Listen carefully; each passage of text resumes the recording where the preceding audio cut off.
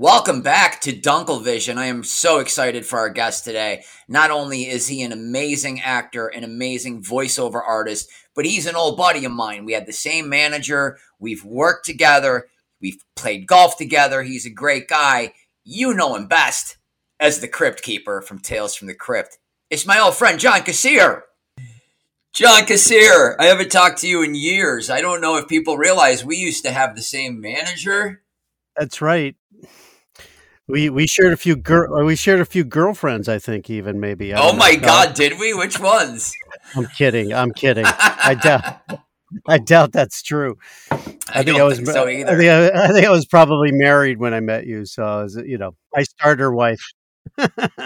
Starter wife. I had one of those too, pal. You got a young one. I got a young one. That's what I emulated you. I was like, this guy does everything right. I'm gonna get me a 23-year-old. Divorced. We're good. That was your first mistake. Imitating me. Oh man, come on. You set me on the path, brother. You set me on the path. Are you still over in the canyon? I moved out of the canyon. The road in front of our house turned into a freeway. Oh, that's nice. It was, here we were on some country road. When I first moved in 1990 into my canyon abode, which is just an amazing place. Occasionally you'd see somebody walking their goat down the road. Now it's like a place for people to open up their Ferraris and stuff, so. Yeah. We found a place, like a nice horse property up in, northwest of the city. And it's awesome. We love it. Oh, nice. I'm trying to think of the last time I saw you, maybe playing golf at Lost Canyons. Well, I was on. You had a podcast. What did we do? That's right. I did that. I think that's the last time. Oh yeah, we did that in studio. I think, didn't I? I came in and we sat. Yeah, that's right. The old dunk tank. The dunk tank. Yeah, we did a few episodes. I think I did about 33, and then life happened and put me on a different path. It said, "Well, we're off the podcasting for a while." And then Chris, do you even know how I met Chris? Chris and I just met in real life for the first time a few weeks ago. He just contacted me on Facebook a couple of years ago, and we've worked on a couple projects. We did a little short film together, and technology bringing cool people into my life. So that's how we ended up doing this little shindig.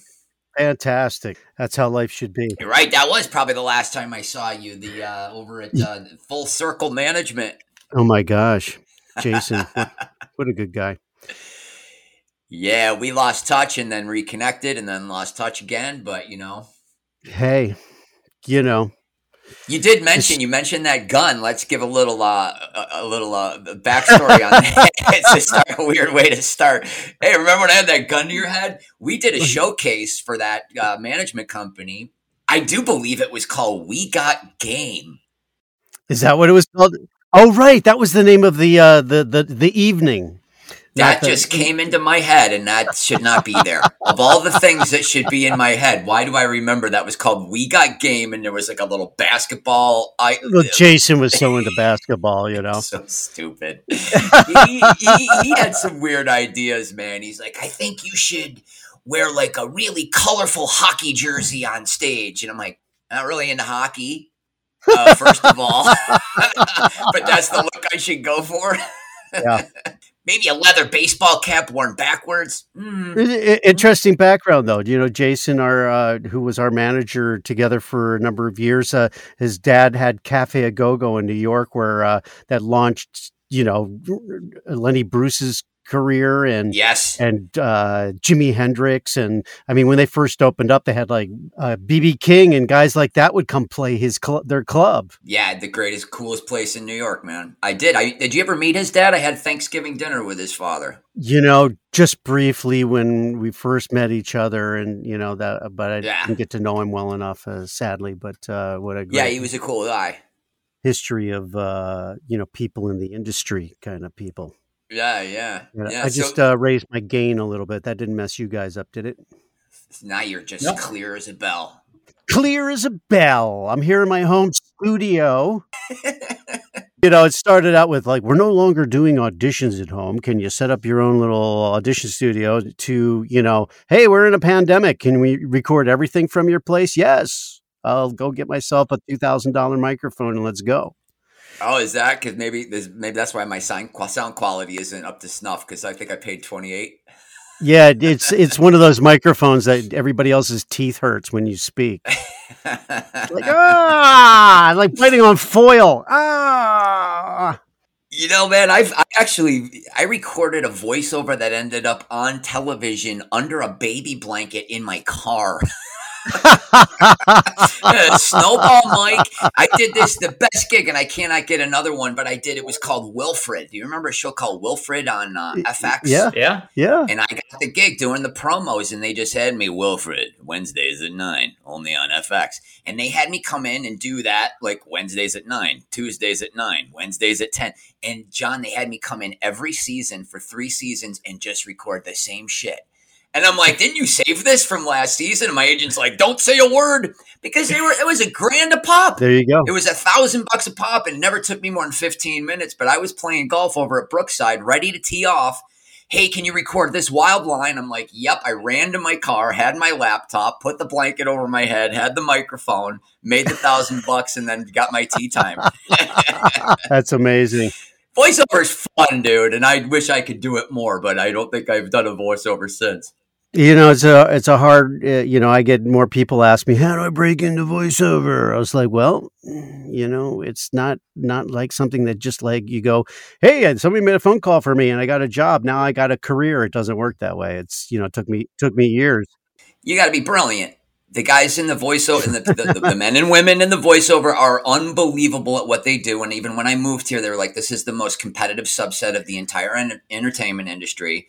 And the guys that work have been working for many, many years, and you're one of those guys. So hold on, the gun thing. We did that showcase, and we had a scene where I was a priest, and the scene just came up, and I'm driving, and you're holding a gun to my head. Yeah. And you play this Cholo character, but John, like, here it is. I'm just a young actor trying to learn. He's like, we got to drive around. We got to really drive around so you feel what it's like to be driving with a gun to your head. And so we did. We went out on the freeway, and people are looking at us like, what? And we're like, it's okay. We're friends. He's not really going to kill me. But it really helped. It's a shorthand, obviously that's not how you teach acting to people, it's like, well, go right around in a car, it's just like, there are certain physical things that you want to recreate that you don't know how to do it. And it doesn't necessarily translate onto camera either. Right. Like I remember, people, if you walked out and you looked out into the countryside, you'd be like, wow, look at all that, the sky thing, but that wouldn't look good on camera. You pick 3 things to look at. You go this way, right, that way, and that way. And it does the same thing as if in real light, you were like, oh, there's a bird, and it's just, there's certain tricks that people teach you, I think I was doing a scene with William Devane, and all of a sudden I realized he wasn't really looking at me.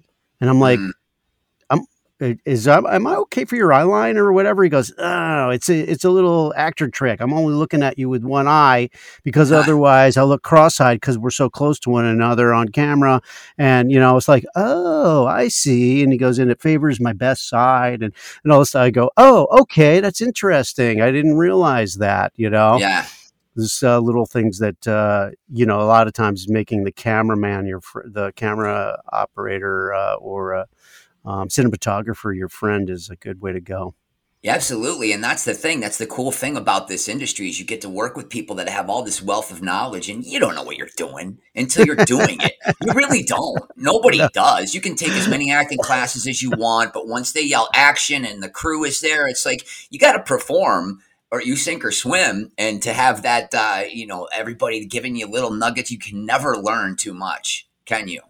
No, well, they hire people all the time who are not seasoned on camera performers. Right.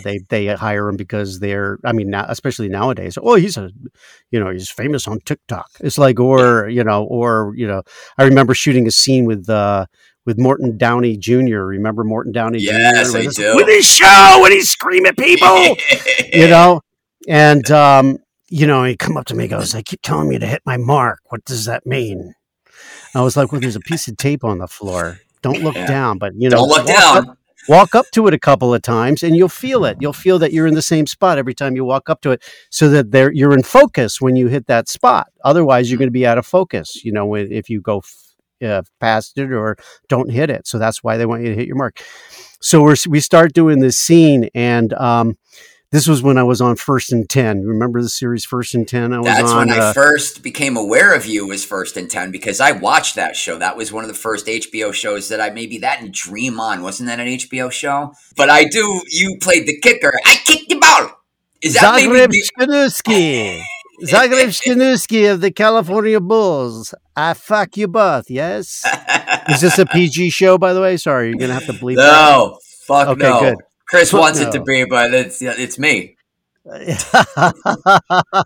You are so fucking funny on that show. That's the first time I ever remember knowing who you were. I was supposed to do 2 episodes. My first scene that I shot was with O.J. Simpson, who was not only on the show, but it was also one of the executive producers.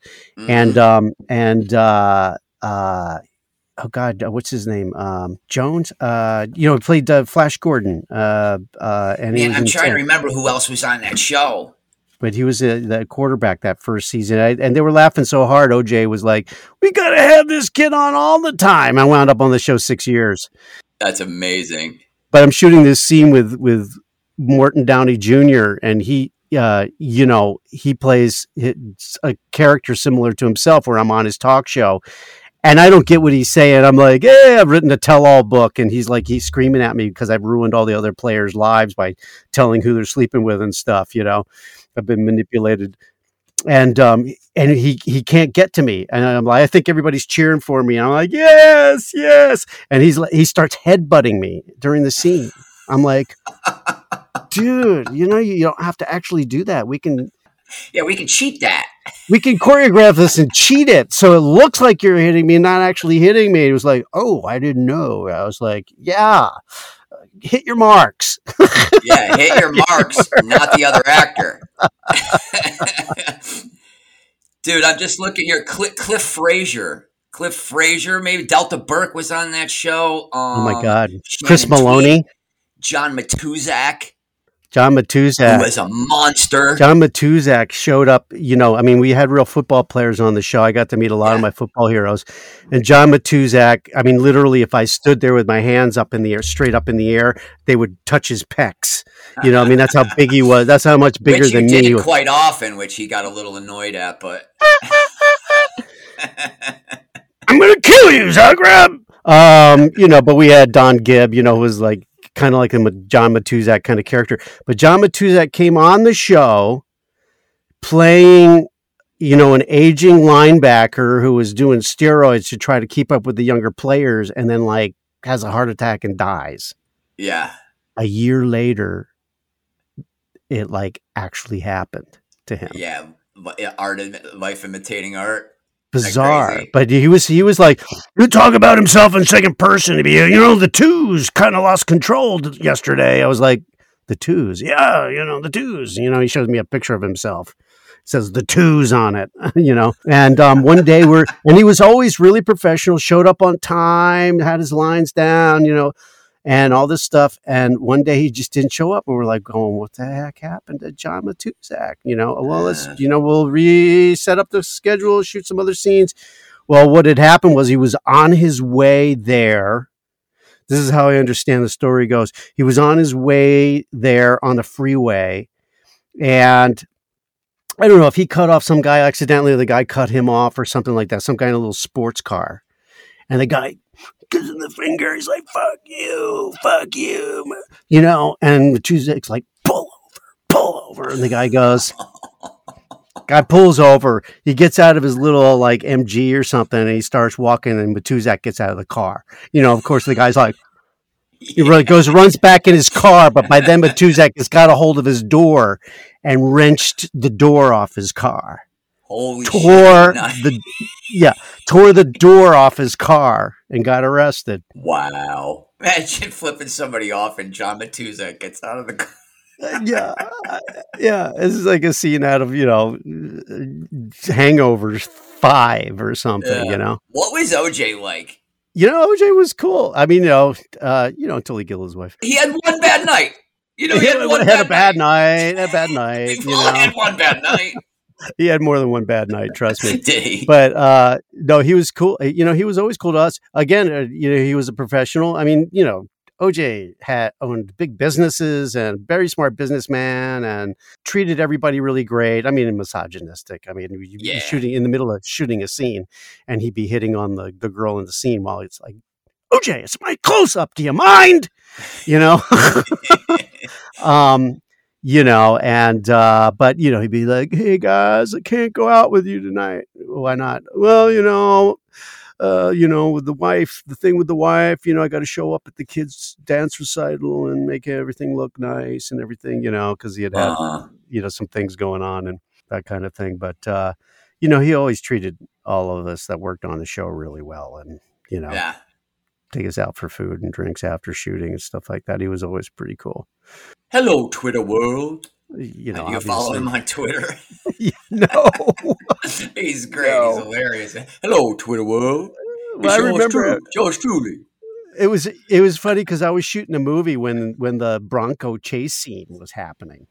Yeah. And there was no TV around, so they have a screen about this big on the camera. So that, the cinematographer doesn't have to look through a lens, or if the director wants to look at the same time as the cinematographer, he can see on this little screen. Well, right. they patched in what was happening on TV into this little screen. We're all standing around watching the Bronco chase scene, and they're going, "What do you think? What do you think?" I go, "I don't know. Why would you run if you're not guilty?" Yeah. But after all that happened, I got a call from somebody who was a friend of a friend or something had gotten my number from Newsweek, and they wanted to interview me about, it's like, well, did you ever think OJ could be a murderer or blah, blah? It's like, how am I supposed to know? I'm like working on a show with somebody, I worked with him for over 6 years, and, we had a lot of time together doing this and this and this, OJ was the kind of guy that was in between shots. He'd be out there on the field hitting golf balls, into a bucket, 50 yards away, there were no signs that he'd almost decapitate someone. There was no signs, The red flags weren't really there. Yeah. I mean, to do something that bad. Who knows how big somebody's ego actually is. Yeah, exactly. Well, that's how long ago that was. You were working on a movie, and I had not even moved to LA yet. I remember it was it was a basketball game. It was the basketball finals, and I was living in Phoenix because I had helped a friend drive out for the summer. So I hadn't even gotten in. I had just started doing stand-up. We've talked so long now, we didn't even get to our first question. We usually like to ask our guests, like, what is your creative origin story? What is it? At what point in your life did you decide, I want to get into this business? I want to live a life of creativity? Gosh, probably my first year of school when I realized I probably didn't have any other future. No other discernible skills. Yeah. It was funny because I wasn't a good student as a kid. We moved around a few times, just circumstance, while I was kindergarten through third grade. And by the time we landed where I mostly grew up, I was in my first year of third grade. I was so far behind, and it wasn't, and started to realize I wasn't only behind because of, that school was just much further along than where I had come from and that kind of thing, but that I was dyslexic. And they didn't really know what that was, right. Maybe even had some other learning disabilities that were subtle, but, and back then they just called you, they taught everybody the same. They wrote stuff on the board. You were supposed to write it down. They sent you home with a workbook where you filled in the blank. I couldn't read the sentence to fill in the blank. So it was just like, I was really behind, and they, they say, well, he's lazy and disruptive. I was like, well, I wanted to participate, so I'd entertain the class. Yeah. And then I had my second time in third grade, I had a teacher, and I just remembered her name the other day when I was talking to somebody, Mrs. Fields, and she goes, you really read better when you're doing it out loud and in front of the class. You should get up and, I want you to read this poem and I want you to do this. And she gave me my test orally, and I wound up, acing the year. Oh, great. Yeah. You just it was very hard to get somebody to really take time with you back then. You know what I mean? Oh, forget it. Not only that, if you didn't do it the way everybody else did it, we had 5 kids in my family. So it wasn't like my parents could sit down with each one of us every night, make sure we did our homework and stuff.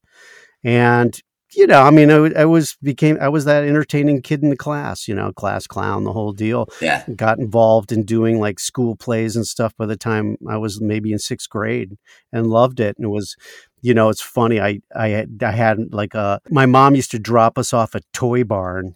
Toy Barn was kind of like a Home Depot version of a toy store. Yeah. Where like everything was on just like industrial shelves everywhere, and it was huge. And back then you didn't have to like watch your kids. My mother would go into the grocery store and leave us in Toy Barn. It was discouraged, actually. Yeah, you'd get arrested for that now. I remember my sister like getting her finger caught in the car seat in the car. My brother closed the door and on her finger and chopped it off, Oh and, my mother, when my mother went in the store, she would have gone to jail for that now. But that's what people did. My mom was a great mom, but, how do you watch 5 kids in the grocery store? Well, yeah, I had double that. My mom had double that too. So oh my God. Catholic, Irish Catholic much? German Catholic. It's just German Catholic. Oh, it's like Dunkelman. It's a different kind of food. Dunkelman. We're from the good side. We're from the south side of Germany. We got out of there. We had nothing to do with that shit. We just had 12 more Dunkelmans. That's it. We just want to have more babies. Just like babies to help on the farm. But I remember my mom dropping me off at the Toy Barn, and I would climb up on this shelf and hide in the shelf with a ventriloquist dummy and have it talk to Jerry Mahoney, and I would have it talk to people as they walk by. Nice. And my mother, I was 5 years old, my 5th birthday. My mom, I woke up and there was like the Jerry Mahoney doll sitting on the end of my bed on my birthday in the morning, And I had it. It's fallen apart now. I recently went and looked online to find one that's in good shape, and I ordered it. Waiting for it to come. But I was like, I got to have this. It's such nostalgia. I can remember so much about just looking at it. Maybe remember so much about, being a 5-year-old. It was just crazy. But it was in my blood. It was in my blood, and it was I had always wanted to be a professional athlete, and as a kid, and I loved sports, and I played a lot of sports, but I played football, but I was 135 pounds, so there was obvious I wasn't going to go very far after junior varsity, I had scholarships to play lacrosse, but, which was a big sport for me back in Maryland where I grew up. And nice. I did not know that. That's, never had lacrosse in the area where I grew up, but you had a scholarship. You could Where have did you grow up? I grew up in Western New York, about an hour south of Buffalo. Oh, there you go. They have lacrosse up there. Lacrosse, not as far south as I was. Didn't have that growing up. Syracuse, all those areas. Golf team, right? Right. We played some golf. We did play some. You're a lot better than me. Hey, it's funny. I haven't been playing. I had shoulder surgery. I hadn't been playing in the last 2 years, and my handicap kept going up. I was like, "How's it going up? I'm not playing." I play half the year. Yeah.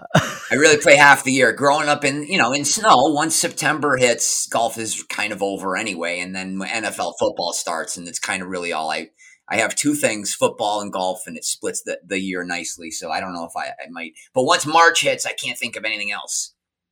That's it, man. But I was pissed yesterday is because the NFL Sunday ticket went down. Oh, it did? See, I did not get it this year because I'm doing that NFL Bites where they have the free, and then it'll pause and all those pop-ups. So it's kind of a pain in the ass, but the Bills haven't played on a Sunday yet. So I'm like, if I get it, I'll wait, I'll see, but it's working out. I've got 3 televisions now. I just got another flat screen. I'm lonely. John, I'm very lonely.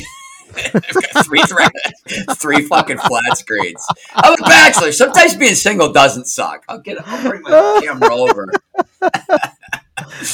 Of course, we got the Buffalo Bills tonight. I went to that game, by the way, the opening Did night. You really? I did. It was unbelievable. I got a kid. He's 9. I took my 9-year-old son, and my brother came. My nephew, his son, who's 18. 2 other buddies brought their 18-year-olds, and it was probably 6 or 7 of my best friends from high school. We rented a house. The Bills look like the most prepared team in the first game of the season, and the Rams look like the least prepared team in the season. So there you go. That's what you get. It was an amazing experience, though. I mean, it was like a home game. All our games are home games. SoFi Stadium, baby. Yeah, it was crazy. The Bills look really good. they have they can only screw it up. Yeah, well, thanks for saying that, because we tend to do that. Everybody says that about their team, though. I had friends over, the Ravens in Miami were playing yesterday. The Ravens were killing them the entire game and lost it with 3 touchdowns ahead. It's crazy. They lost it. I was just like, oh my God, I can't be, and the whole time he kept going, oh, Miami never does this. Miami can't, they're so terrible. I was like, no, the Ravens are like, they had a couple of seasons where that's all they did was dominate three quarters and lose in the fourth quarter. Collapse. Yeah, a couple of years back, that's what they did, and I sure hope it doesn't happen again. But because they have a lot of potential too, I can't wait they're playing the Bills coming up 2 weeks, I think, or it's something. 2 weeks. We got a tough stretch coming. See, at the end of that game when we were up 21, the opening night there, and then we weren't being obnoxious. We were all the way at the top, which was fine because we could stand the whole time. And the guy turned around at the end and he just looked right at me. He's like, you guys are going to fuck it up just like you fuck it up every time. You always fuck it up. And I'm like, he was saying that to me. You know what I'm saying? And it hit personal. And 30 years of rage from being a Bills fan. And my kid was right there. It's like, I don't know how to raise a son. I teach him you never fight. You never start. But you don't ever let another man disrespect you. And I put my hand out. I said, congratulations on your Super Bowl. We're very happy. Look at our banner. And I'm like, oh, and I just started seeing red, dude. I was like, not funny. Today. Fuck you. Don't piss in my Cheerios. Here's our banner while we embarrass ourselves this week. Your fucking banner. You got a banner because of a coin flip in a game you didn't even play in. That's the only reason you've got the banner, because we would have kicked the shit. I can't get into it. But anyway, it wasn't the time. So you're going to fuck it up like you always do. Well, it's amazing. There's God, what's the name of the show? It's another Julian Fellows show. Julian Fellows, who does, did Downton Abbey and those shows, has a new show. And it's about the history of soccer, football in England, and how, it started out as like, an elitist pickup game with the Oxford boys and whatever. Yeah. And then, of course, then the factory town wanted to get in on it, and they go, yeah, we'll let them play while we beat them into the turf, into the pitch, and then of course it became civic pride, and how crazy they are, every team, how crazy they are for their own hometown team and stuff. And, my wife can't even believe it when we go back to Baltimore and we go to a game at M&T Stadium, and people show up in their trucks that they've converted, like they've converted an ambulance into like a Raven mobile. They open the back of it, it's the entire walls of the ambulance are speakers, and they're playing, and it goes you Baltimore Ravens, playing across, and people are shucking oysters, and it's unbelievable. It's amazing. I just love it. We jump through tables. Oh, forget it. That's what we do. We just jump through tables. We set them on fire. Jump through them. I just got a message from the guy I watched Miami with. It's the latest apology for the NFL Sunday ticket outrage. It was out all day? It was out the entire, pretty much 2/3 of the game that I was watching. Oh, I would have been so pissed. I was pissed. Luckily, we stole it on some phone thing and streamed it to the TV. I don't know what we got, somebody's connection or something, because then I really would have been pissed. I would have been furious. So now I know you did stand up. When did you start doing stand up? How old were you when you first got on stage? Well, it's weird because although I had done comedy all my life and did like bits with a buddy in high school. In fact, we used to do the morning announcements, which was kind of like my first voiceover thing. We'd do like, the following morning announcement brought to you by a grab from the Mobile Corporation. Bum, bum, bum, bum, bum, bum, bum. We do that kind of stuff. We'd imitate the teachers. We'd imitate the Beatles, John, Paul, George, Ringo. We'd do like all these, stuff, to the point where people would be like, hey, we'll give you free tickets to our to the dance if you plug the dance, on the morning announcements and blah, blah, blah, blah, blah. Nice. Like, oh, this is pretty cool. How did that come about? We used to do the talent shows, and we would do these funny characters and stuff. My buddy Fred and I used to do Fred Smythe. Fred Smythe and I would do the morning announcements, and we would be in all the plays. So when they'd be like, and the play would be 2 nights. You'd rehearse for like months, and it would play 2 nights, but to a packed out auditorium of all the students and anybody who was invited and all that stuff. So it was a big deal, but they kind of left it up to us to always plug the plays. So we did it, and the woman who worked in the office was like, "You guys should do this more," And then they bring us in. They go, "We have like this gymnastics troupe coming in to perform for the school. Can you do a thing for it?" And sure. And then before you knew it, we were doing the morning announcements almost every day. That's cool. And then when I was in college studying theater, some friends and I had started a comedy troupe, kind of like our version of Saturday Night Live, on Fridays and Saturday nights in the Dinner Theater downtown Baltimore, which really hadn't regentrified yet downtown. And it was bringing people down in swarms, and it was really popular. The group was called Animal Crackers. So I'd done a bunch of sketch comedy. And then when living in New York and not making money in the theater, in between gigs, I would street perform in front of the Metropolitan Museum. Oh, no kidding. And I mean, literally, I would make more money than you would ever make in the theater street performing. Right. So I had some background in it, and then I got in this show called Three Guys Naked from the Waist Down. I don't know if you remember that I was in this show, but it's basically Dreamgirls, a musical, but with stand-up comics. So it was these 3 stand-up comics and their rise into the TV industry, and it was just the 3 of us, and it was me and Scott Bakula. Yeah. And Jerry Colker, who wrote the piece. And, we played 3 comics. Scott played like the charming, MC who couldn't get any further because everybody only knew him as an MC. And, Jerry played like the law student who dropped out to become a comic and was always on his soap opera and, angry comedy. And I played kind of like the Gilbert Gottfried or the just really lost kind of comic. What was the guy's name? That Jim Carrey played in Man on the Moon. Andy Kaufman. Thank you. It's early, folks. It's I stayed up all night and watched the Queen's funeral. So that's right. Good thing that the Sunday ticket went out, because then I could devote all my time to the royal funeral. The royal funeral, and I kept falling asleep and waking up thinking I was in a lead-lined coffin. But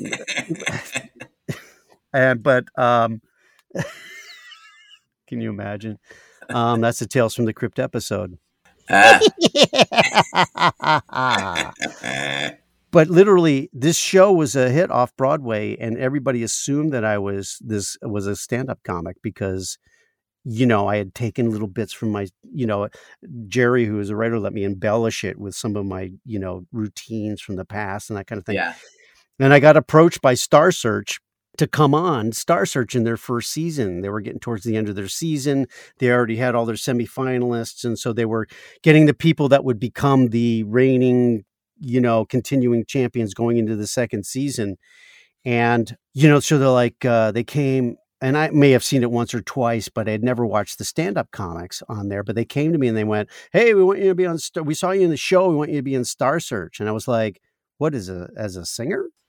I was like, I'm in a musical. Obviously, I can sing, but they had Sam Harris like tearing it up. I was like, I can't sing like Sam Harris.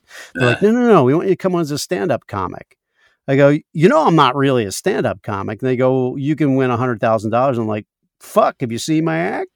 I was like, sure, why not? And so literally, you had to have 2.5 minutes, and I would take these bits as far back as when I was in high school and revamp them for 2.5 minutes. Like I would do, I used to do this bit where I'd do the Wizard of Oz in 2.5 minutes, which wound up like one of the staples in my stand-up. Yeah. And I don't know if you remember my stand-up, but vaguely, I did not know that you had not done stand-up before Star Search. That's crazy. Totally crazy. You know, I mean, I had done sketch comedy, you know, and I had obviously in the sketch comedy, I had bits that were solo bits, but I didn't have a stand-up routine. I didn't have anything that was like inherently me. I had no jokes. I certainly couldn't pull off a monology type of act, you know, but I think that's why I wound up winning, because I would take 2.5 minutes and go, okay, I'm going to do the Wizard of Oz in 2.5 minutes. That's going to be I definitely remember you doing that bit. But, you know, it would be these bits. It would kind of like Ernie Kovacs coming out and doing a routine on the Tonight Show or something. So I was like, you know what? Every week I'm going to treat it like it's the John Kassir show for 2.5 minutes. You know, I even did one of the bits that I did was even like I got an inflatable love doll, and it was a contestant on John Kassir's Talent Scouts. And I did a send up of Star Search on the show, which, you know, so that was kind of fun, you know? Yeah. And so, you know, wound up doing the show, and wound up in the semifinals against Rosie O'Donnell, and I beat her in the semifinals, and then I beat Sinbad in the finals. And they're like, "Hey, oh, that was awesome!" You know, and they had Tom Jones on the show. He's like, "I like this kid. He's going to open for me in Vegas," and everybody's congratulating me. And I go, "I can't open for Tom Jones in Vegas." They're like, "Why not?" I go, "I have no fucking act. I'm going to open for fucking Tom Jones in Vegas," you know? And they're like, "You only need to do 20 minutes. Take your bits, you know, figure it out. And when I started getting into the clubs and playing the improv and stuff and putting that stuff together, they were booking me opening for the Temptations and the Four Tops on their TNT tour and Lou Rawls. And there'd be like 5,000 people in the audience. That's crazy. And having done theater, it was, you know, that it was better, because it was actually harder for me in the clubs because people are talking at you and shit. And I had no like heckler, you know, comeback lines. You had no chops. Yeah, I had no chops, you know, to do that, to do that. And, but I had an act that was real tight, and it just got me sitcom after sitcom, you know, during the seasons. But I think that, you know, here I was working on First and 10 when they, you know, and I had worked, you know, I'd done some recurring parts on Dream On and that kind of thing. Yeah. And, you know, they thought of me as the right kind of actor to come in and audition for Tales from the Crypt. So you just had fans at HBO. I had fans at HBO. It seems like a good place to have fans. You know, you see people do a couple different shows on that network. Yeah. So you got in real early. Yeah, I think First and 10 might have been their first series, but you know, they also, and you're right. The double-edged sword to that was that not everybody had HBO, so like you'd be on the show working your ass off, and nobody'd see you in it. Yeah. You know, it was like everyone's like, "Oh, he's getting nominated for an Emmy. Oh, he's on the cover of TV Guide. He's on." It was like, "Hey, we got this show. I've never heard of it. It's on HBO." Oh, we don't have HBO. I was watching it and laughing every time that you had a line, and then cut to you got a gun to my head on the 101, dude. And I was young when that show started. I very, very specifically remember thinking how funny you were. Well, it was funny because Jason would be like, Brian's not really an actor. I think you're going to have to show him the ropes, you know, smack him around a little bit. I was like, what? I'm sure he used those words. You know, he wanted me to be like Morton Downey Jr., you know, smacking around. Yeah. Why are you headbutting me? Why are you headbutting? Taking that metal gun that kept falling apart. Remember, it kept falling apart. We were doing this scene. I remember the other one. I did Hitler as a stand-up comedian in that. I had a piece of black tape. I put a piece of black tape over my lip, and I'm doing this bit, and then it flew off. I said a P word, and it went, and then I just went. Pay no attention to that cheap prop. Oh my God. Jason was like, yeah, a couple people are like, that's the most offensive thing I've ever seen in my life. He's like, I think it's the funniest thing I've ever seen. So I had to admire. You could still get away with it then. It was, you know. Appreciation or his stupidity of letting me do that. Isn't that funny? That bit started my career. And now if you started your career doing it, you would not even have a career to start. No. Not bringing it back. You often wonder what happened to the guys whose whole act was making fun of other people, including themselves too. Yeah. You know, these guys that was their whole act. You often wonder what's happened to them, you know? I don't know. I haven't been doing much stand. When is the last time you did stand-up comedy? Oh, it's been a long time. I get asked to do it for benefits and that kind of thing. And then I go to conventions for horror conventions and that kind of stuff. Yeah. And they'll set up a Q&A for me. And I'll talk about how, my career has evolved and that kind of thing. And I go, and when they hear that I've done some stand up, I'll go into 2 minutes, this or that, and make them laugh and stuff like that. I always loved it. It wasn't my first and favorite thing to do. I never really liked doing the road, so I never really did too much of that. It was funny. It was tough because they'd be like, "Oh, we want to see you for this sitcom," and they would be like, "Well, he's more of a stand-up comic." They go, "No, he's actually like an actor who was." No, he doesn't know how to do stand-up. But you still get labeled. Isn't that funny? Yeah, and then by the time you convince them that you're an actor, it's like, well, and they start giving all the stand-ups their own show. Yeah. And then you're like, well, you're not really a stand-up. You don't go on Letterman. They don't know you all over the country as a stand-up, and it was like, right. Whatever, dude. I was eager to eke out a not even just eke out, but, maintain an acting career now for 42 years. Dude, like when I was first at your house and you got this awesome house in the canyon and you're like, yep, Crypt Keeper. Paid for all of this. Crypt Keeper, First and 10. Many failed sitcoms. You do 10 episodes of a sitcom and they're paying you $25,000 an episode. And you're like, you know what? I'm putting it into the house. Yeah. That kind of stuff. I was just smart and saved. I was lucky I didn't have like a drug habit. I know too many people that like. I know what that's like. I snorted my house. Yeah. Yeah, I drank a house. I'm pretty sure I drank a house. See, that's the thing. I got to get one more score so I can get that trailer park in the 55 and older community in Palm Springs. I'm going to need a fake ID because I don't want to wait. A couple more years. I want in now. You and Rockford, you go hang out together, man. That's exactly the future that I'm looking for. Chris wrote all of these questions. I don't think I've asked you one. Go ahead. It's been really great catching up with you. Oh, it's great catching you too. Talk about everybody knows you from the Crypt Keeper. Not everybody knows you from First and 10 like I do. But how did that come about? How long ago was that? 1988 is when I auditioned for it. It came on the air in 1989 and ran in first run.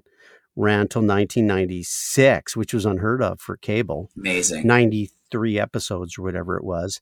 And at that time. And then, of course, it wound up on Fox and it's been on somewhere ever since 1989. And that's when I graduated high school. Yeah. Just watching you in high school. Oh my God. Thanks for that. Sure. I never thought it would be a big deal because I had already been worked on HBO for a number of years and, right. Over a couple of years anyway. And, wasn't in everybody's household. So I didn't know that people would know about it, and I had collected the comic books as a kid. So I knew how much it was like a collector's kind of thing. And so I thought that that's who it would be popular with. Yeah.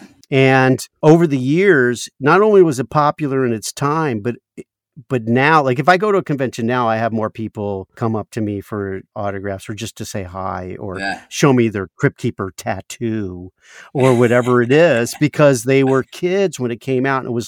And I like to make a joke, I'll go like, yeah, well, the Crypt Keeper was kind of like the gateway drug to horror. And they won't laugh. They'll sit there and go, yeah, that's about right, man. Yeah. It's like, yeah, that you were, I walked by the TV set and I couldn't watch you, but I had to watch you, and my parents, some people were like, my parents would let me watch it or they'd threaten to make me watch it if I didn't do my homework or, that kind of stuff, or my parents wouldn't let me watch it. So I watched it with my grandma on the weekends. So it's got this whole bonding with grandma over the Crypt Totally. Keeper. It has this whole nostalgia to people that I never would have guessed from the show. and they absolutely love it, and they love it as much as I did as a kid with the comic books. And I'm 42 years as an actor. You don't know what's going to stick out of all the stuff you've done, or if anything, or people will remember you for anything. If anything sticks, you're lucky. And for something like this is just, this is just pop culture history. Totally. Something that's just, it's never gone away. Never gone away.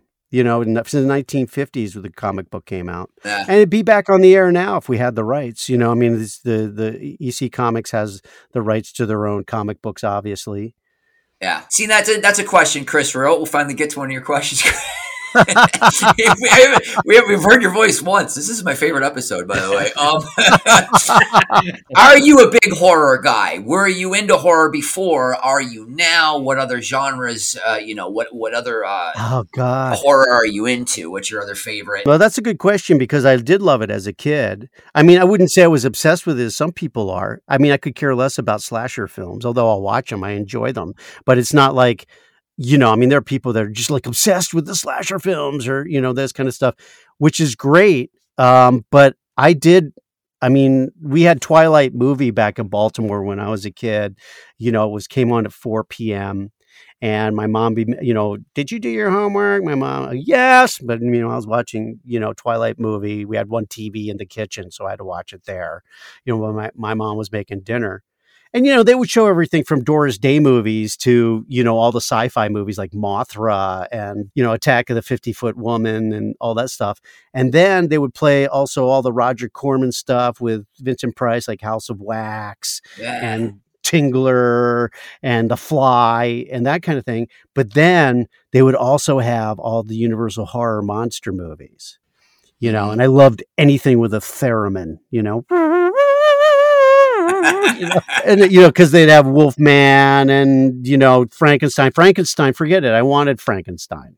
It's like, I remember watching Abbott and Costello meets Frankenstein. I go, this is the best movie ever. They got all the monsters in it, and Abbott and Costello. And there's a scene where they've shipped Frankenstein from Transylvania along with Dracula or something. And they're taking him out of the packing material. And I'm like, Mom, you can order Frankenstein. He's like, in a box, and of course I found in the back of one of the comic books, like Tales from the Crypt comic book or something, I found you could order one. Of course, it was a 6-foot, cardboard cutout of Frankenstein, but I had it in my room for years, and I had those, what was it? The models, they made the models that you could build. Was it Ideal or Testers? Testers was, I think, was the glue that you'd sniff while you were making them. But Aurora, and they made all those models, and they had all the Universal monsters and stuff like that. I was so into that stuff. I always looked for a good one. When like The Exorcist came out, I had to go see that, and Omen, and those kind of. My favorite horror movies are a lot of them, the ones that are, kind of spiritually fucked up, like those, like Rosemary's Baby, and, because they feel more real. Yeah, it's more creepy. That's kind of like the thing that people like spend their whole life devoted to find out that it could be that fucked up. Well, if you believe in heaven, you have to believe in hell. When it came to Tales from the Crypt, I knew it was supposed to be funny. I could see some of the other actors auditioning for it, and they had the auditions down at Kevin Yeager's studio. And Kevin is the creature maker that made the puppet, and he'd also made Chucky and designed Freddy Krueger and all this really great stuff. Yeah. So it was just kind of cool to go down to his shop. And there he was working on the puppet. He was making, the Crypt Keeper puppet, and you could see that it was all. He had a version with a nose, a version without a nose, but he was, it was all kinds of cool stuff. And I could see these other actors, and they had, our good friend, Rick Overton was there. Remember, I was just thinking about Rick Overton as we were talking, because I've only been in one movie, and it was a horror movie, and it was with Rick Overton, who we love so much. He played this religious zealot psycho who was cutting people's backs and then taking their shoulder blades and snapping them out like wings.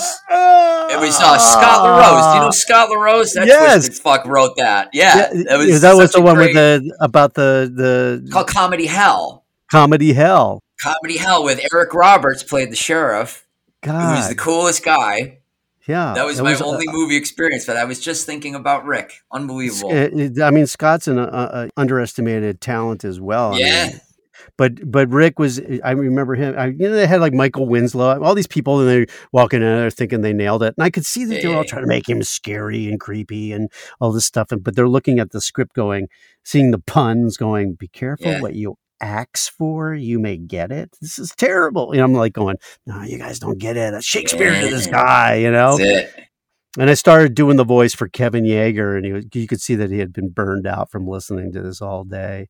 And I did it for him. He was like, yeah. He's laughing, and I start laughing, as the Crypt Keeper. I'm like, great, the Crypt Keeper laughs at his own jokes and this kind of stuff. And the next day he had me doing it for Joel Silver and Richard Donner, in this little office where they were setting up, to produce the show. And they were like, great, we'll see you on the set. May have been the easiest thing I ever got. Unbelievable, man. The biggest thing you've ever done, and is the easiest. Yeah. And that's the way. And you got, they don't know what they want. God damn it. I'll tell you, like, if you do it like everybody else, you're not going to get it. It's always something a little bit different, isn't it? Very often. Don't you find that, especially voiceover? Voiceover is weird because you really have to know a lot about what you're auditioning for. And the great thing about auditioning at home is I could do a dozen auditions in a week. But the bad thing about it is that I'm not in the room with the people who have the project where they can go, oh, no, that's, we like what you're doing. It's way over the top to bring it way down. On the fly, make an adjustment. Yeah. Making adjustments, telling you what their tone of their piece is, why they wanted Meek to come in, all these different things. Because otherwise you're just taking whatever information they've given you, pictures or no pictures. There's not always pictures, of what the character is going to look like, this kind of thing. And, so having a knowledge of who you're auditioning for, like if you're auditioning for Klasky Csupo, who did Rugrats and, and Rocket Power that I worked on and stuff like that, that's got one style to it. Right. And then if you're working for, doing a Marvel Superman or something like that, it's got a whole nother thing. And the age group they're doing it for, that changes it. Sure. So that changes it up a lot. I mean, obviously the upside to voiceover is you're not typed out by your age or, what you look like. I mean, I was the original voice of Deadpool. Yeah, I was just going to bring that up. That's another fine question that Chris wrote was you were Ryan Reynolds before Ryan, who I've worked with. There's another connection. Worked with on Two Guys, a Girl, and a Pizza Place. Perfect. He's like, why are they wasting all this talent on 4 lines? I'm like, I don't know, Ryan Reynolds. So yeah, what's your approach when you got to voice a superhero? I mean, it's hard to not be like, the classic hack way, you know what I mean? You got to put a spin on something. So what was your thought process there with the superhero? Well, like in playing Deadpool, they just thought of me and had me come in and do it because of the Crypt Keeper. Because that's always nice. Yeah, because he talks to the camera as well, and he's self-aware of the fact that he's in a game and he's sarcastic and all that stuff. Yeah, but then eventually they started redrawing him into this big burlier kind of guy, and they had a really good voice actor, Nolan North, take him over and do, he was more, he had a bigger voice and he was more, he's still sarcastic and still all that stuff. Yeah. But, so sometimes those characters evolve too. So it's what they're thinking a lot of the time. But, most of the time when I audition for all the, the Batmans and all the, the stuff that comes out, they usually have me for some kind of creepy characters, some kind of weird, it's the Bat, dying 20 times each episode and that kind of stuff. But which is fun, playing those kind of little Joe Pesci characters and stuff, Yeah. But it's a hard thing. I audition for, I may audition for a dozen things a week, and and in a month I may get one or none of them. Right. Who are you with, by the way? Or who's your agent? I'm with DPN. DPN used to be the ICM voiceover department years ago. Okay. And I've been with them. They've been my one and only voiceover kidding. Agents since like 1989. They're the best. They're the best too. They're the absolute best. And I just love them. We've had so much success together for many, many years.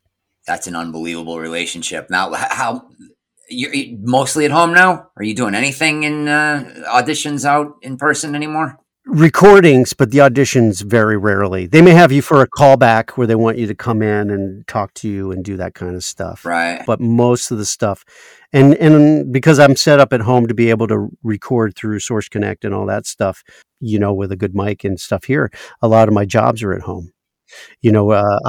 Obviously everything's settled down a bit where they can get you into a studio and not worry about whether you're going to wind up, drowning in your own lungs in a hospital. Right. So, it's those kind of things. But we go back in the studio, but very few of the auditions, voiceover auditions. And honestly, all my on-camera stuff has been self-tape as well.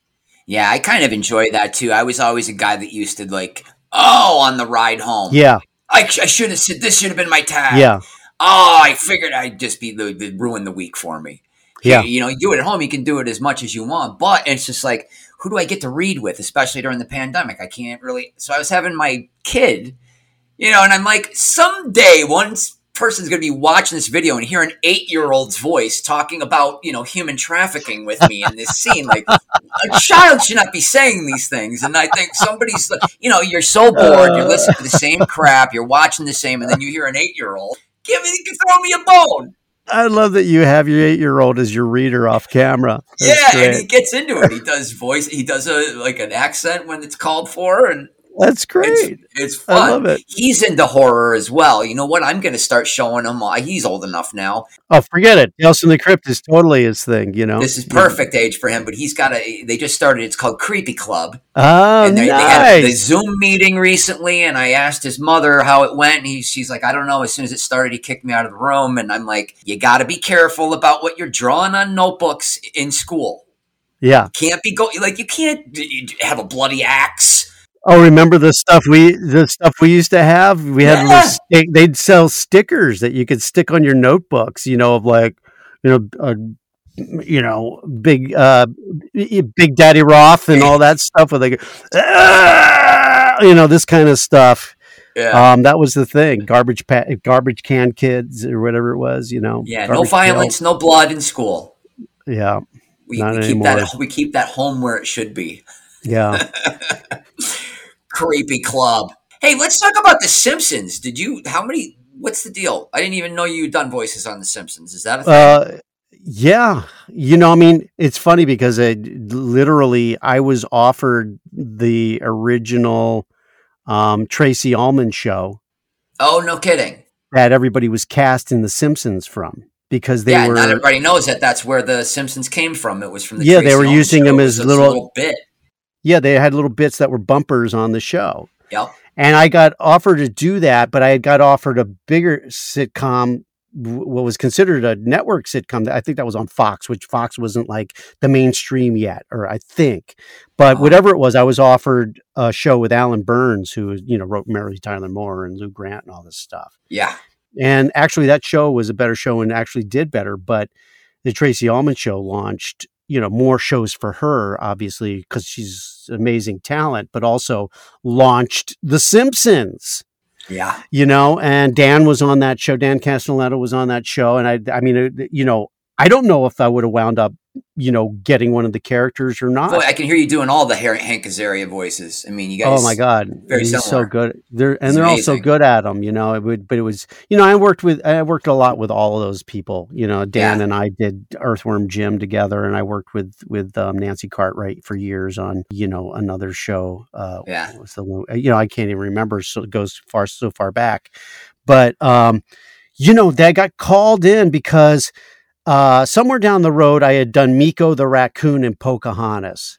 Mm-hmm. And then all of a sudden everybody goes, oh, he does animals. That's not an easy thing to find. Get me the animal guy.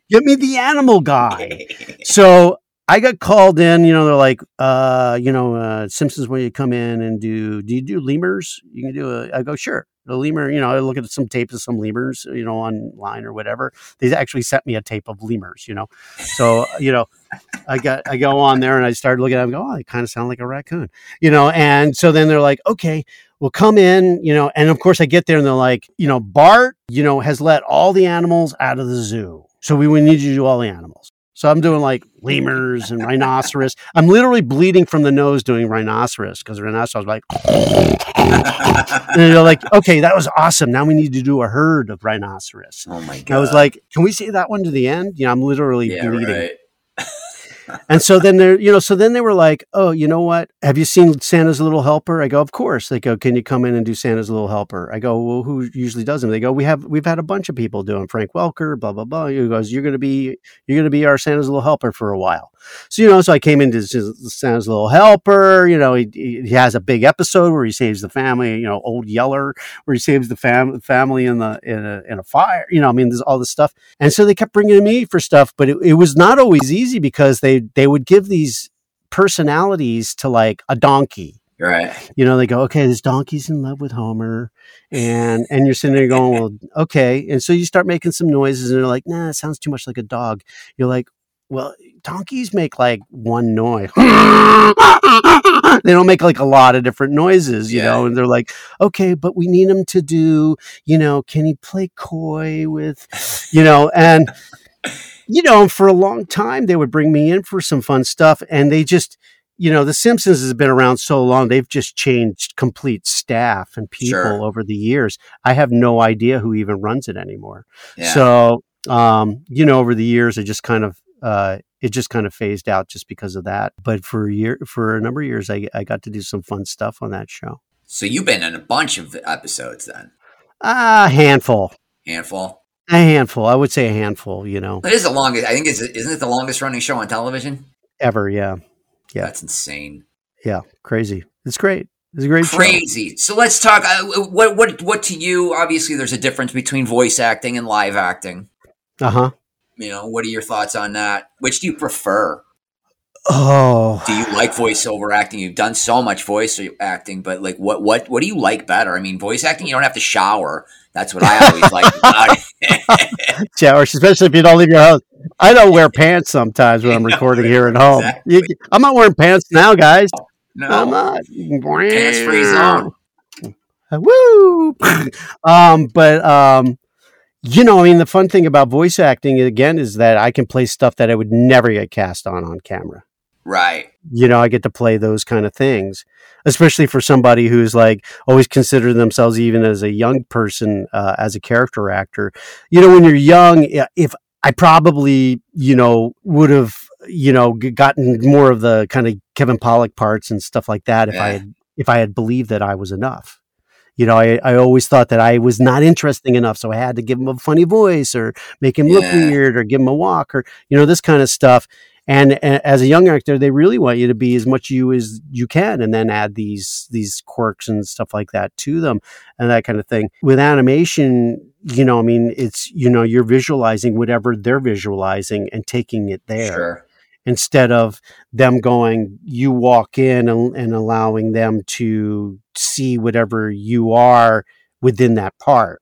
So, it opens the door to you to many more different parts than you would get. Plus, as an actor, as you age, and there's just less parts for you because they just write less parts for an actor after a certain age. There's just less parts. And it's more competitive because you're up against people they're still around. They're good too. Or maybe even better known on camera than you are. Yeah. It's like, okay, it's you or Steve Buscemi. They're going to pick Steve Buscemi. Why wouldn't they? Right, that kind of stuff. Well, that's not necessarily true. I beat out like some amazing actors for parts over the years on camera. But I love working on camera, but my favorite is still working on stage, man. I love stage acting. I love, the rehearsal process and getting to really flesh out a character and then continue to let it grow, perform, as you're performing it. Right. Do you do a lot of that now still? Because I haven't in the years. I've done very little of that in my career, but it's the rush of stand up, but your acting is what I always. Oh, yeah. That's why I love sitcom taping so much because you have that live performance feel, but it's just like, oh man, you can't describe it. Like I got to go through that door. I got to go through that door. 5 seconds. I got to remember to breathe before I say my line. Wait, I got to swallow now. It's fucking unbelievable, isn't it? That pressure. Yeah, until the script supervisor comes over to you and goes, the writers prefer you say the instead of the. Okay. Go again. Go. Go again. Yeah, or they start rewriting the jokes and you're in the middle of doing it, which is great when you're a stand-up comic. You can do that, but the other people are like, "What? You want me to deliver a new joke? Okay, when I get to that line, I'll see if I can hit it." Yep. But then but if you've been doing it in a while, or you're on a show that's successful, it's like you can do that. But you got to come in as a guest star, and you haven't been doing it in a while. It's like, first of all, just being picking up the energy of what they're doing and how they're doing it, and being part of their thing is one thing. But then just the fact that, like, when I was on a show, they could put lines in front of me, I could look at them once or twice and consume them and just like regurgitate them. Yeah. As a guest star, they'll give you a two-page speech that sums up everything that happened in the, I was in the first episode of, oh God, what was the episode where she would see God every day with Amber Tamblyn? Touched by an Angel. No, not Touched by an Angel. It was like where it took place. It was like, I don't remember. Anyway, so I was God as a mime, and all of a sudden, and it was an afterthought in the episode. They needed to wrap up like everything that had happened to her up until that point. And she's standing there and I'm leaning as a mime, and she comes up and I start talking to her and she's like, "I thought mimes weren't supposed to talk." "Yeah, well, She's like, "Oh, you're God again," or whatever. "Yeah, that's right." And they kept rewriting it. And I was like, "Dude, you are killing me." And then they would be pissed when I would flub the line. I was like, "I have a 2-page scene. You keep rewriting it and like giving it to me and say, here, deliver this." It was like, I worked all weekend to get it word perfect for you, and now you keep changing everything of it. They have no idea. And they'd be shooting over my shoulder. You wouldn't even see my face, so it didn't matter if I was saying the right words or not. And they're like, "You're beginning to screw up the actress's performance by not saying the right line at the right time." I was like, She's not. She's just sitting there listening to me. She's not even speaking. What are you talking about? I'm just like, oh my God, this is a nightmare. And you're mic'd, so you're like saying shit under your breath, and they're all hearing it. You're like, who is this fucking director? Well, he's done like 20 shows, and this is, he's the show. You're like, I don't fucking care. He doesn't know what he's doing. This kind of stuff. It's a lot of pressure working on camera. It's when it's right, it's really so much fun. And so, especially a movie or a series where you've been playing the character a lot all the time, and you can let that character grow, and you're working with actors that you guys are all on, you already have like a kind of a unspoken language going on. Yeah, your rapport. See, I went a while. I did my first acting gig a few months ago. It had been almost 7 years. So just to be back on a set, I was so excited.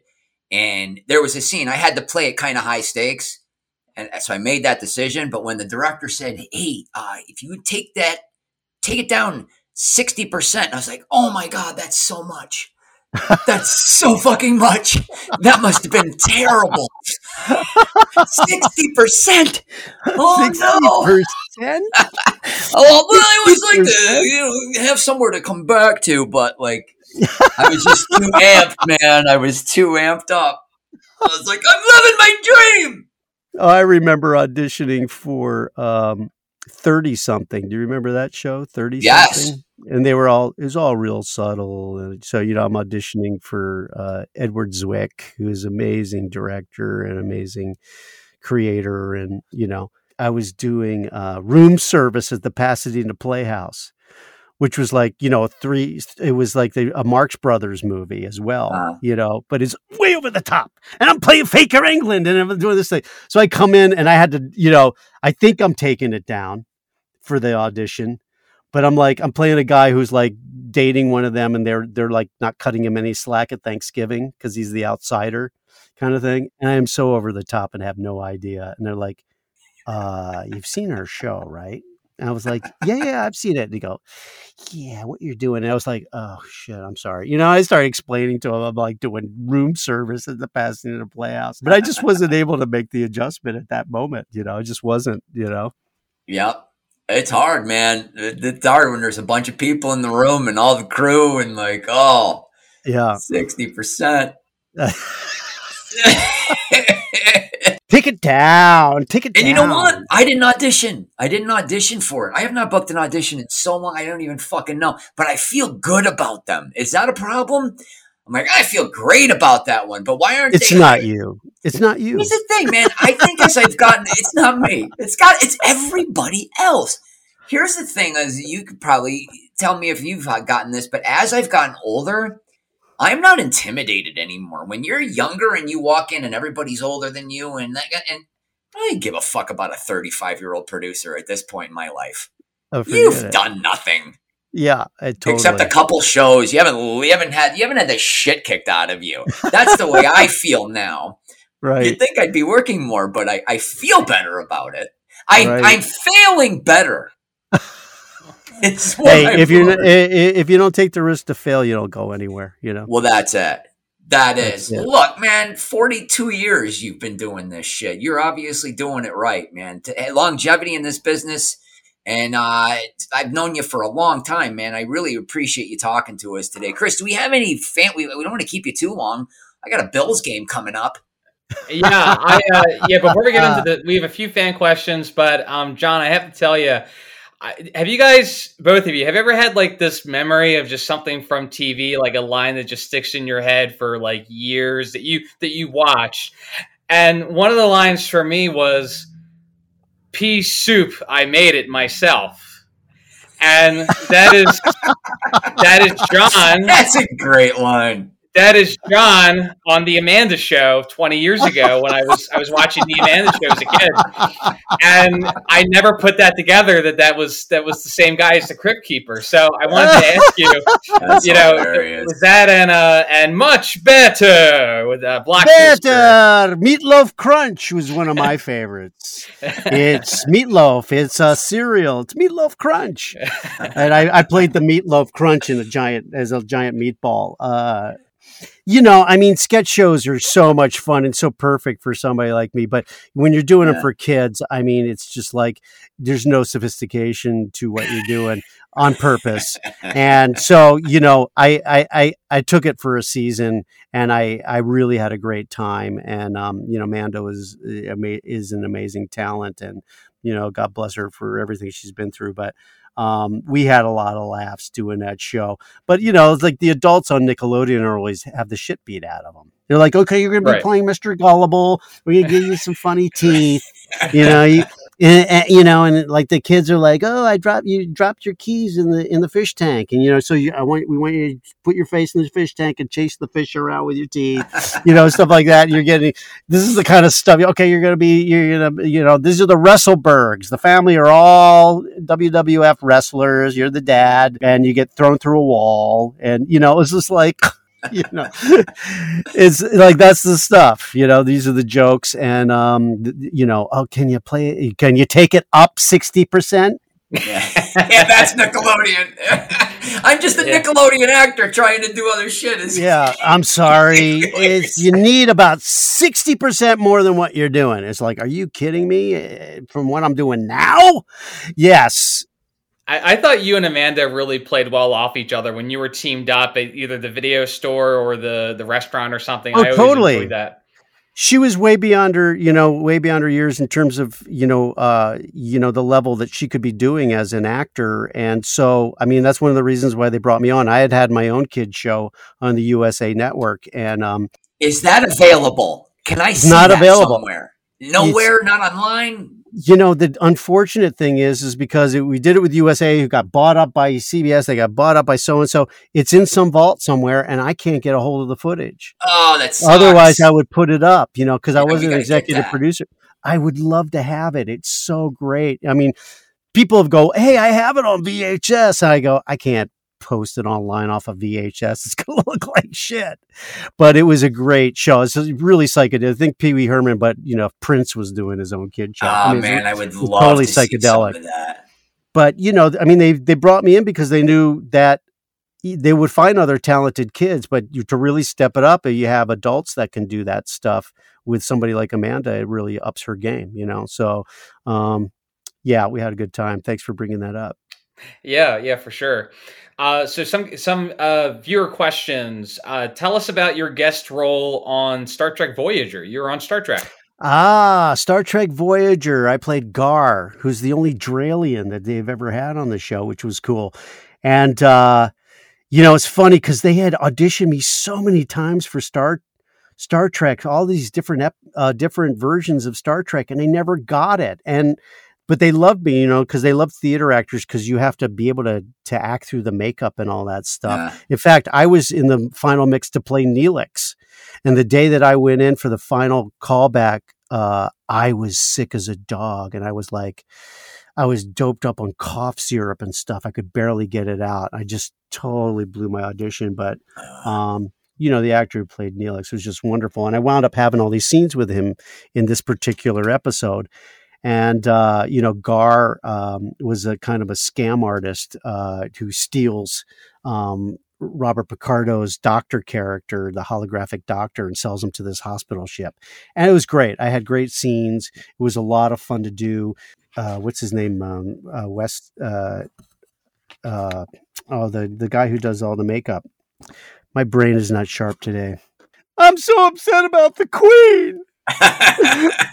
Just can't get over it. It can't get over the shock. Can't get over the shock. I can't. I can't sleep. But they designed gosh, I wish I could remember his name off.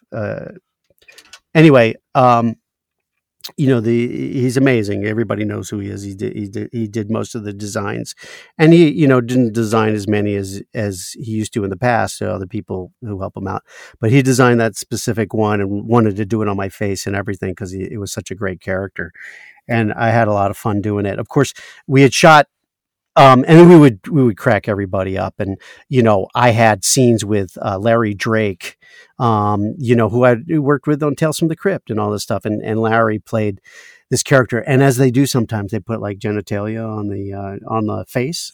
He had like a little clitoris, like right here between his eyes, on his forehead, and we'd be doing a scene. And they go, "Oh, you have a little something right there," and I'd start tickling it and shit. And he would die laughing. I would die laughing, and they would get so pissed at us because we were holding them up, because there are other people in makeup, and they used to try to shoot those guys out first because they go into golden time. It starts, it's a lot more money and blah blah blah blah.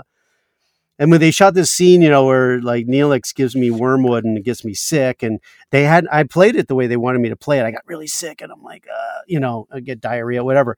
And then when they looked at it, they went, "Oh, that makes Neelix look like too cruel. We better reshoot it." So I got to go back and reshoot stuff, and they were like, "Dude, check the humor. Just check the humor today, okay? If you don't mind." Stop being so funny. Our last fan question, and I know you alluded to this a little bit, John. Westmore. Will we ever get a new Tales from the Crypt series? And if not, what's holding that up? That's from Anthony Di Maria. Anthony, nobody would be happier than me, obviously, because not only being a fan of the show, but also getting work on the show would be awesome. We've been trying to get the rights back from EC Comics for years, and it's just never happened. We've never been able to get it.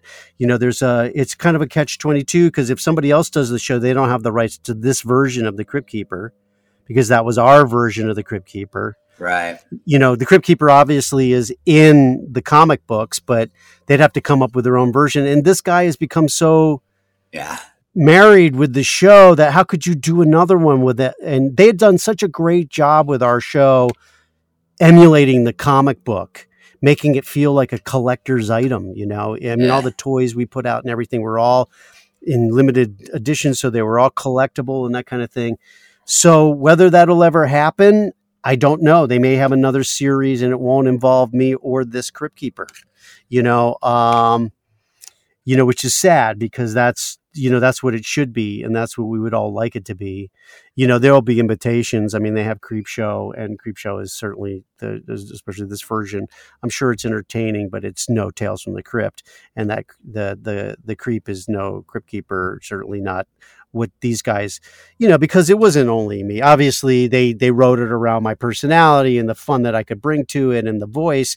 People are like, "Oh, it's the voice. I could hear from the other room and I have to come running." But it's also Kevin Yeager's amazing design. The fact that it's a puppet is what attracted all those kids in the first place. Exactly. He was so otherworldly, and then amazing writers. Amazing writers. But these days I go out and I do the conventions. I'll be in Sacramento October 1st for a viewing of Demon Knight, which is really cool.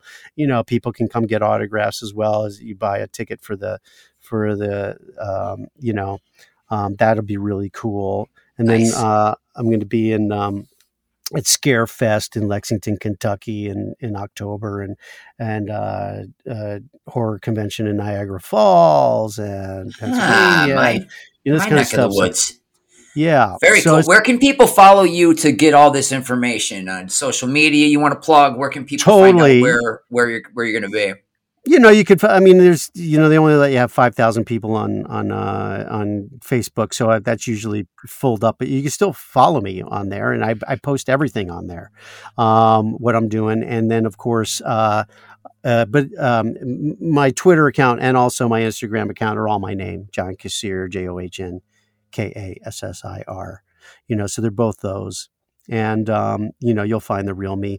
But there's also other fan sites that people have started with, the Crypt Keeper, John Kassir, the Crypt Keeper, or Dads from the Crypt. There's a bunch of these kind of people that run those kind of things, and they keep up on what I do and post as well. But, for me, you want to contact me, you can always DM me or Instagram me or Twitter me. Well, we appreciate you talking to us today, man. It's been too long. Yeah, it's great to see you. It's great to catch up. Let's get out and swing the clubs. You still play at all, or? I do. It's been a while because I said I had shoulder surgery, but I went out and played in it, and my shoulder was great. But I haven't feeling better. Good. I got my handicap to about a 14 or something. But I haven't played I played twice in the last 2 years, but I love playing. Well, we'll get back out there. We'll definitely get back out there and follow him on the social media. I'm going to be showing my son the old Crypt Keeper, keep him alive. Tales from the Crypt. Can't close it up any better than that. They also have the Tales from the Crypt Keeper, which is the cartoon is on Tubi now. I know they have that, but otherwise you can find Tales from the Crypt on DVD or, whatever. YouTube, I don't know. Be careful what you ask for. You may get it.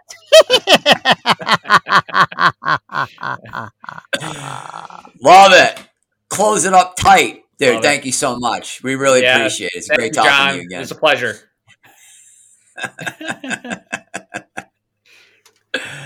Bye, you guys. Go Ravens. Ciao. Thanks, brother. God, so good. That was great, man. That was a really cool interview, man. I mean, that was great to see you connecting. It's so cool to just not only interview, but just to kind of catch up and just with somebody that I've been friends with for a long time. And it's been a few years. So that was really, really cool. Really cool to catch up. Yeah. When I reached out to him on Facebook, he was like, I told him about the podcast. He's like, anything for Dunkelman. So that's really sweet. He's always one of the nicest guys I've ever met in this business. And was so kind to me. Like, you heard him say, my manager's like, this kid doesn't know how to act. Rough him up a little bit. And he did, man. It was really, that's a gift. That's a real gift as a young performer when you get somebody like that that imparts some knowledge to you. And it's just really, really great. I mean, talk about that's what you want in this business. I'm sorry. 42 years? Amazing. Good God. 42 years in this business and to consistently work. And sometimes it is. It's just that one thing. Yeah. One thing that just keeps you going when there's nothing else on the docket. And man, it's what a great one thing that guy's got. What a great one thing. He pop culture icon. It's so funny. I was looking at Facebook. He's met my stepmom. My stepmom met him at a convention years ago. So there's a picture of them, and she gave them her book that you're with my dad. And so that was very, very cool. What stuck out to me in the interview, and I didn't get to say anything, but when he was talking about he and his friend doing the morning announcements, I'm the teacher that produces the morning announcements at my school. And I just think of all the really cool, creative kids that I have, how inspiring it's going to be for them to hear that, hey, the Crypt Keeper started on the morning announcements too. So, because they do the odd voices and quirky characters too, and I just think it's really cool. Yep, there is a future. There is a future for you if you're one of those kids. I was going to say, was that something that was given to you? Okay, stop disrupting class. Be funny now. You know what I'm saying? Because you've heard that a lot. I heard Jim Carrey. Just to have him be in control, like, you got 5 minutes, go. Get it out of your system so I can teach. So I was wondering if that's how he fell into it. But I did something very similar. There was a slideshow presentation. It was just pictures. But I had a microphone and I would make funny comment. That's kind of the first little performance I ever gave too. So nice. Interest how we all kind of get our start in this business. Sometimes we're just a disruptive kid, or kid who's got to get something out of our system. And look at the payoff, right? Yeah, the payoff is you get to be a kid your whole fucking life. Yeah, so that's what's pretty cool. Yeah, and for to meet him when I was only 25, 26 years old. This big, awesome house, Crypt Keeper. Crypt Keeper gave me all this. So it was very, very cool to talk to our friend John. And check out, I didn't even bring up, he played Shemp in the Three Stooges movie. This guy is a brilliant actor. And if all you know him from is Tales from the Crypt, go and check out some of his other work. He's a really, really great actor. Yeah. And so good to catch up with him after all these years. For sure. So yeah, everybody, thanks for watching or listening, whichever you have tuned in, or however you have tuned in. We appreciate you listening or watching or both. And check us out at patreon.com/dorkdaily. Get some merch at dorkdaily.com/dunklevision. And also check out our earlier episodes. We've been doing this for a year now, and we have some really, really awesome guests. So many fantastic TV shows and movies that I watched growing up. We talked to people from those shows, from those movies, and just incredibly inspiring stories, I would say. Yeah, really great conversations with really talented people. And inspiring is a good word. It's very, very cool that we've been doing this for a year now. And we thank everybody who's been watching and listening. And let's keep it going. All right. Well, will you close us out, Dunk? Thanks for tuning in to another edition of Dunklevision. We'll see you next time. Damn, seamless. Seamless. Smooth jazz.